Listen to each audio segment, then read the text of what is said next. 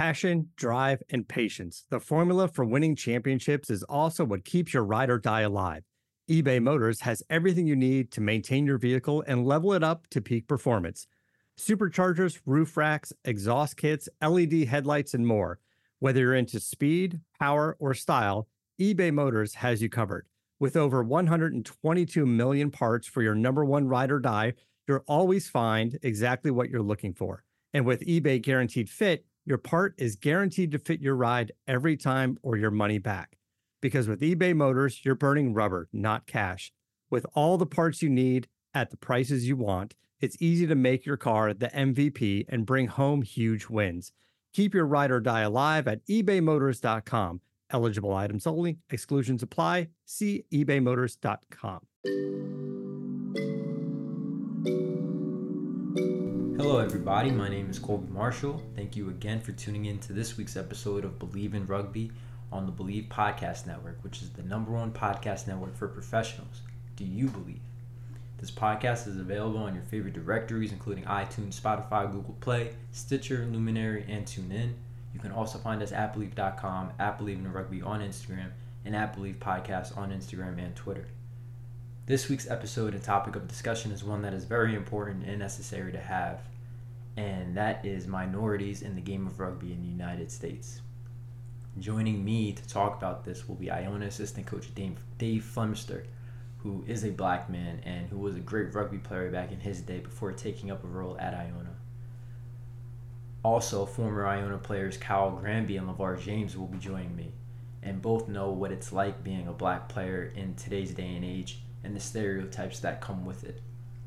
Kyle co-founded a rugby club called Roots, which is a club that focuses on growing players of African descent, while also letting the world know what a minority player is capable of, despite the many stereotypes that exist.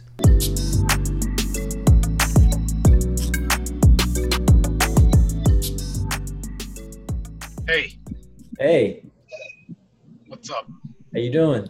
Good to see you. You Why driving? can't I see you? Are you driving? Yeah, I'm driving. Yo, What's going on? Good to see you. likewise. Gotta get a couple bites in. What's up, KG? What's up, Kobe? How you been, bro? Good, man. Hey, y'all. How's the fam? Everybody's good, man. Just got the kids eating right now and relaxing, so got enough time to do all this. Nice. Well, guys, welcome to the podcast officially. And Dave, I kind of wanted to start with you because you played before us, before LeVar, Kyle, and I. And I really want to know what your experience was like as a black rugby player. So it was a different experience.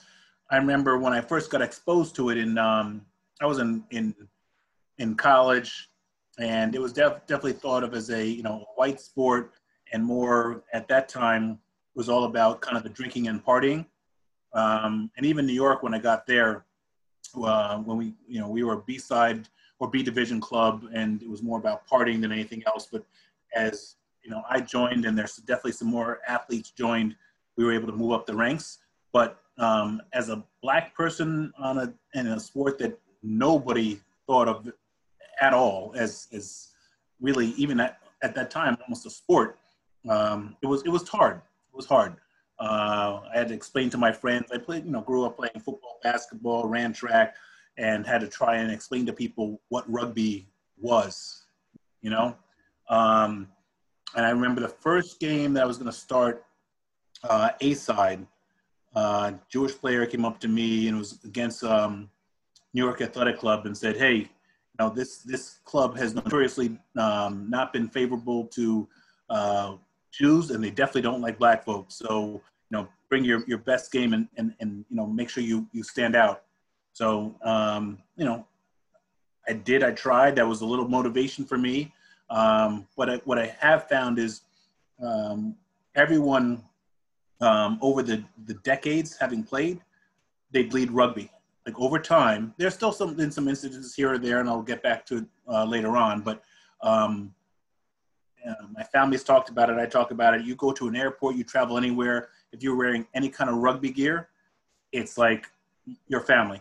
And that's kind of the one of the things that I found more so than any other sport I played. If you play rugby, you could have a conversation with pretty much anyone else that plays rugby. Did you see like any other minorities that were at, I guess, your level, or was there anybody that you looked up to? There were a few over the years, and it was, I'd say I thought I was great. Over time, I think I was good. I'd say even really good, but at the time there were so few people that looked like us that are out there. It's hard to and some came and went. They're not that many. And I talked about Curtis Hayes and Kirk, who played for Manhattan, and Tony Joseph. He was there before me, a few years older. He was one of the fastest people I've seen play. And what was amazing about him, and the game was so much different then, that person would sometimes zigzag and probably run 200 yards to go 60 and score a try. But he was elusive, and he could cut back. It was pretty phenomenal. But would he be considered these days a traditional rugby player? He was a wing, but he had his own game. So it was always fun to play with him. And as a flanker, I was, fast enough to keep up with him, so that when he did finally get tackled, I was to whatever extent I could be, I would be there. And of course, little added incentive, he's my brother. I want to make sure he was protected and he had his help. Right. Kyle, to transition into your story, you kind of you're a big influence in the minority community. You helped spearhead a rugby club called Roots, who is it's comprised of players of African American or African descent. What inspired that startup of that club, Kyle? Pretty much just everything I experienced within rugby, just coming into it, like Dave said, it was pretty much a white sport. And when I was starting out, I would always be like one of 2 or 3 black people, and you always get like kind of stereotyped into a role and led to believe that you can only do a certain amount of things. I was just getting sick of that, and wanted to just show that I as a player can do more, and I know a bunch of other brothers that can do a lot more than you keep having us do. So on that thought, I couldn't wait to like just bring together a whole black team and just really show that we can do more than what you guys think. We can be fly halves, scrum halves, we can kick, and we could just really play rugby, not just be speed all day. So on those thoughts, like I just knew I had to do something eventually. And after me and my wife talked one night before New York Sevens, we were just like, let's do this. Like, let's actually kick this off. And my wife's support pretty much pushed me to just get it off the ground. And once we won that New York Sevens, that first tournament, like going undefeated, was just like an amazing feeling. And I knew this program could be amazing. So when we went to Vegas, we brought a women's team. We had a whole family, and like to have an African American whole like section of men and women rugby players, everybody was coming over to us, like trying to hang out with us, see what's up. We had just like good vibes, good spirits the whole time. Our women won the Shield, which was like 12th place out of like the 16 teams, but our men won the championship in their division, and like it didn't matter who won which trophy. We felt like we all just won together, and like it was just everyone who played. Were they all rugby players? Or did you get some rugby players and you were able to get some people that had never played before that you were able to introduce the sport to? So for our Sevens tournament, that was strictly all rugby players. I knew I had a bunch of ballers that could come out and just kill it. And we were going into the Vegas Sevens, so I was like, I need to have a strong side for that. But then when we went to London for a rugby league nines tournament, I had 8 guys that had never played rugby league before. So I'd say that would be more so kind of similar because, while it's rugby league and rugby union, you're just really using your athleticism at one point, just trying to learn the rules. So yeah, that's when I had just 8 brand new guys to rugby league, just giving it a shot. We got second place in London. That's what stood out to me about Roots is like how successful you guys were in such a short span of time. Like right away, you guys won like so many trophies and tournaments and were competitive.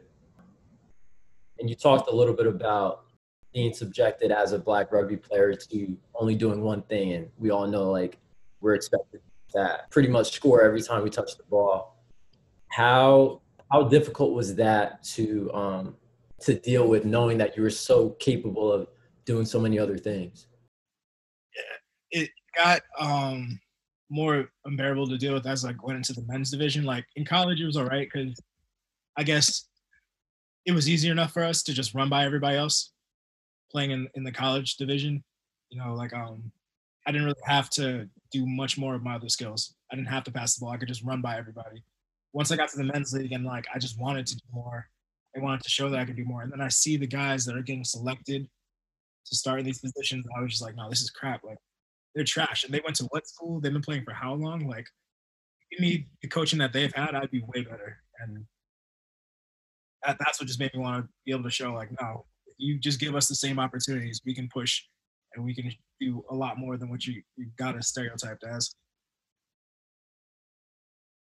Like personally, I remember my junior year, a big moment for me. That's arguably my favorite year of playing because I played fly half for B-side.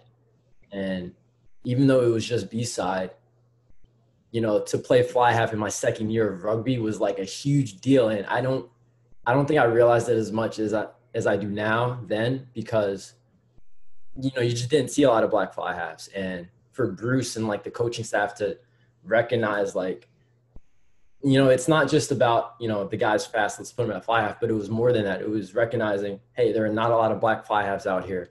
Let's give him a shot because he has the ability, and let's, you know, give him a chance at this. And that's why that year is probably my most favorite.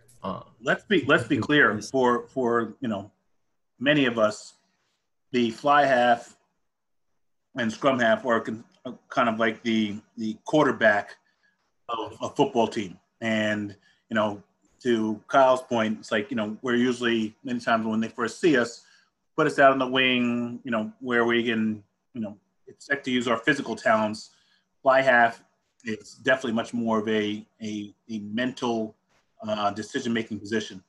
And so, you know, I can understand why, you know, that probably helped you not only understand the game better, but play the game better because you played that position. Mm-hmm. LeVar, talk about your experience as a minority player. So I made my decision to play when I was coming in as a freshman. In my orientation, my roommate was on the team, and he just told me, he's like, oh yeah, so like, what are you gonna do? And I was like, I don't know. I'm not sure. Maybe I'll try to like be a scout team or scout player for like the basketball team or a walk-on or something like that. And he's like, why don't you try to play rugby? And I'm like, I'm not playing that sport. I know what that's about. And then I just like, oh, you know what, whatever. So I emailed Bruce that night, and then he just got back to me, and he emailed me like a bunch of Brian Habana videos. And I was like, all right, so I guess this is like it. This is my position. This is where I'm going to be playing. So from like the get-go, I was just like, yeah, I guess I'll be on the wing. And then when I got to practice, first camp, actually, it was the only Black people that were there were CC, Kyle, I think you know CC, and Brian. And I was like, and where's Brian? Brian's a fullback, and CC's big, so CC was in the forward pack. But other than that, there was nothing for me to like look up to or aspire to be until I met Kyle. And then that helped me a little bit because I knew he knew what I was going through, because he was always stuck on the wing when he was in college too. Even though I don't think he started playing until junior year, right? Mm. But yeah, it was just. Were you welcome to the team? Did people treat you any differently? Did you feel, because you know it just felt like my role was set even before But before your role, just how did you feel just being, as a player on this team that was predominantly white and I'd probably guess, unless it's changed over the decades, significantly Irish. That was my experience. Don't know whether it changed over 3 decades. Yeah, in terms of like the culture and everything, it was welcoming, but I think had it not been for Bruce or Billy, I would have been done after freshman or sophomore year. Like Bruce, I think he did all the coaches really, but I think they did a great job of making it an all inclusive environment. Because had they not been there, not to say that anyone on the team was a bad person when I came in, but I think Bruce did a good job of just setting a good culture. And Bruce can be a challenging personality, but I think he's done a lot of great things for the club in terms of bringing people together, different cultures, and he's an interesting fellow. And for those of us that are kind of in, I think he's done a great job encouraging people of color and all ethnicities to be a part of this unique sport that, as I said before, can really bring people together. And even though I will say this also, even though Bruce did do a good job of like making it inclusive and all the coaches did a good job of that, it's still like you still have that sense of like, these aren't my people really. Like it's just like having just like teachers. Like I didn't have a black teacher until I was a junior in college. So like you're always wondering like does this person have my best interests out for me? And that's not to say that Bruce doesn't, because I know he does. But you like to see representation. And that's why when like Coach Dave, when you walked on that field that first practice, it was like seeing God. I was like, oh my God, like finally, like I have someone that looks like me that I can relate to, that I can talk to, I can feel safe with, That's awesome. And I took it. I think I took it very lightly. Didn't know and I'm glad to hear that. But I was happy to be a part of the team at that point, and did not know that it would have that kind of effect. And to be honest, I've heard it. My son's around some of you guys, and still my friends from high school say, have no respect for the sport and won't acknowledge the fact that I play it.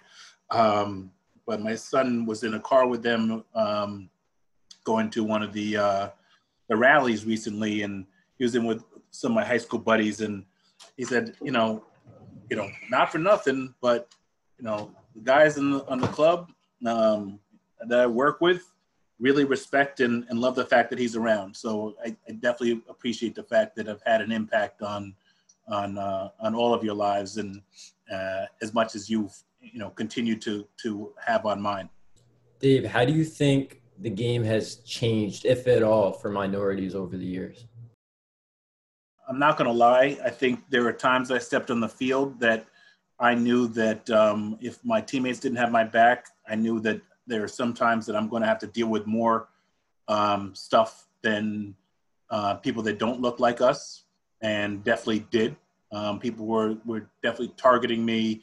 There was definitely at the bottom of the scrum, and it, in part, I was good. I got around. I made plays, which can make you a target because people want to take you out of the game. But I think it also, looking like us, that happens as well. So I'm hoping, and I believe that there's less of that now than there was decades ago. I'm not going to say it totally goes away, but I'll never forget.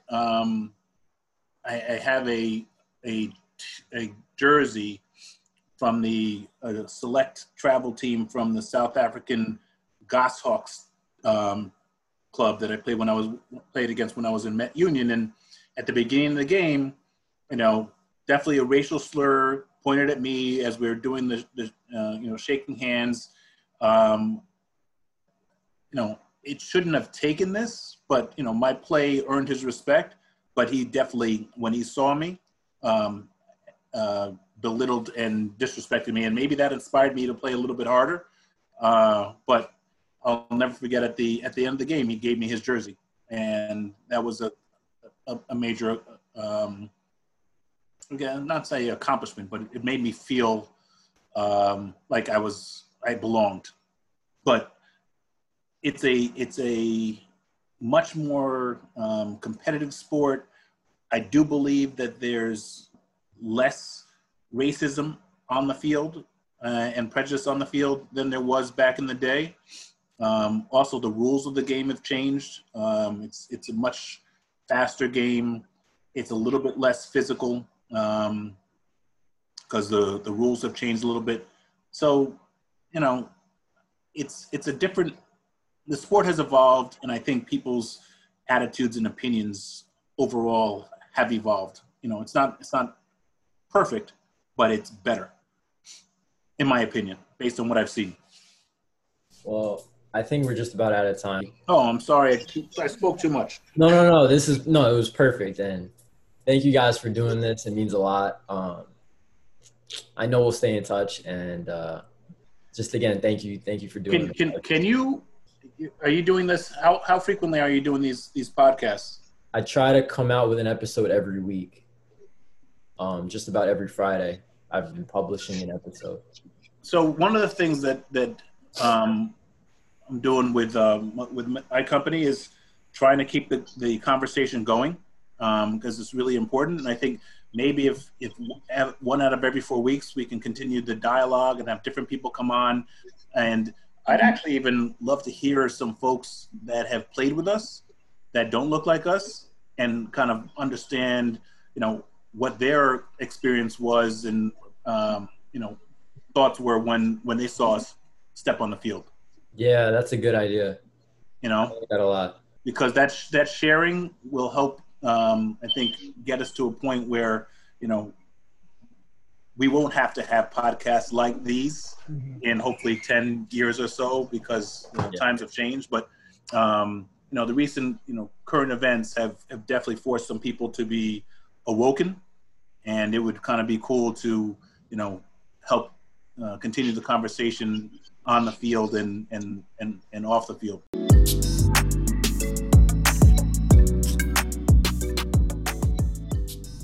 Well, if you guys enjoyed that episode, be sure to rate 5 stars if you believe that it deserved it. And shout out to my guests again, LeVar, Kyle, and Dave. I thought we had a great talk. I'm very thankful that you guys took time out to come on to have this important discussion and to share your unique stories. I think it was really awesome to hear. And if anyone else would like to come on the show, don't be afraid to let me know, or if you have any ideas as well. But that wraps up this week's episode of Believe in Rugby. Hope you guys enjoyed, and I will catch up with you next week.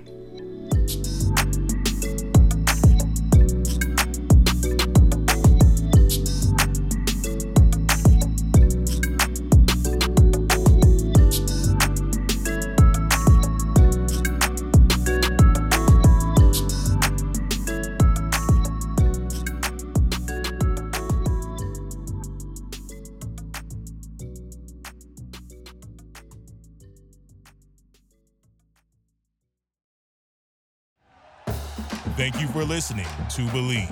You can show support to your host by subscribing to the show and giving us a 5-star rating on your preferred platform. Check us out at Believe.com and search for BLEAV on YouTube.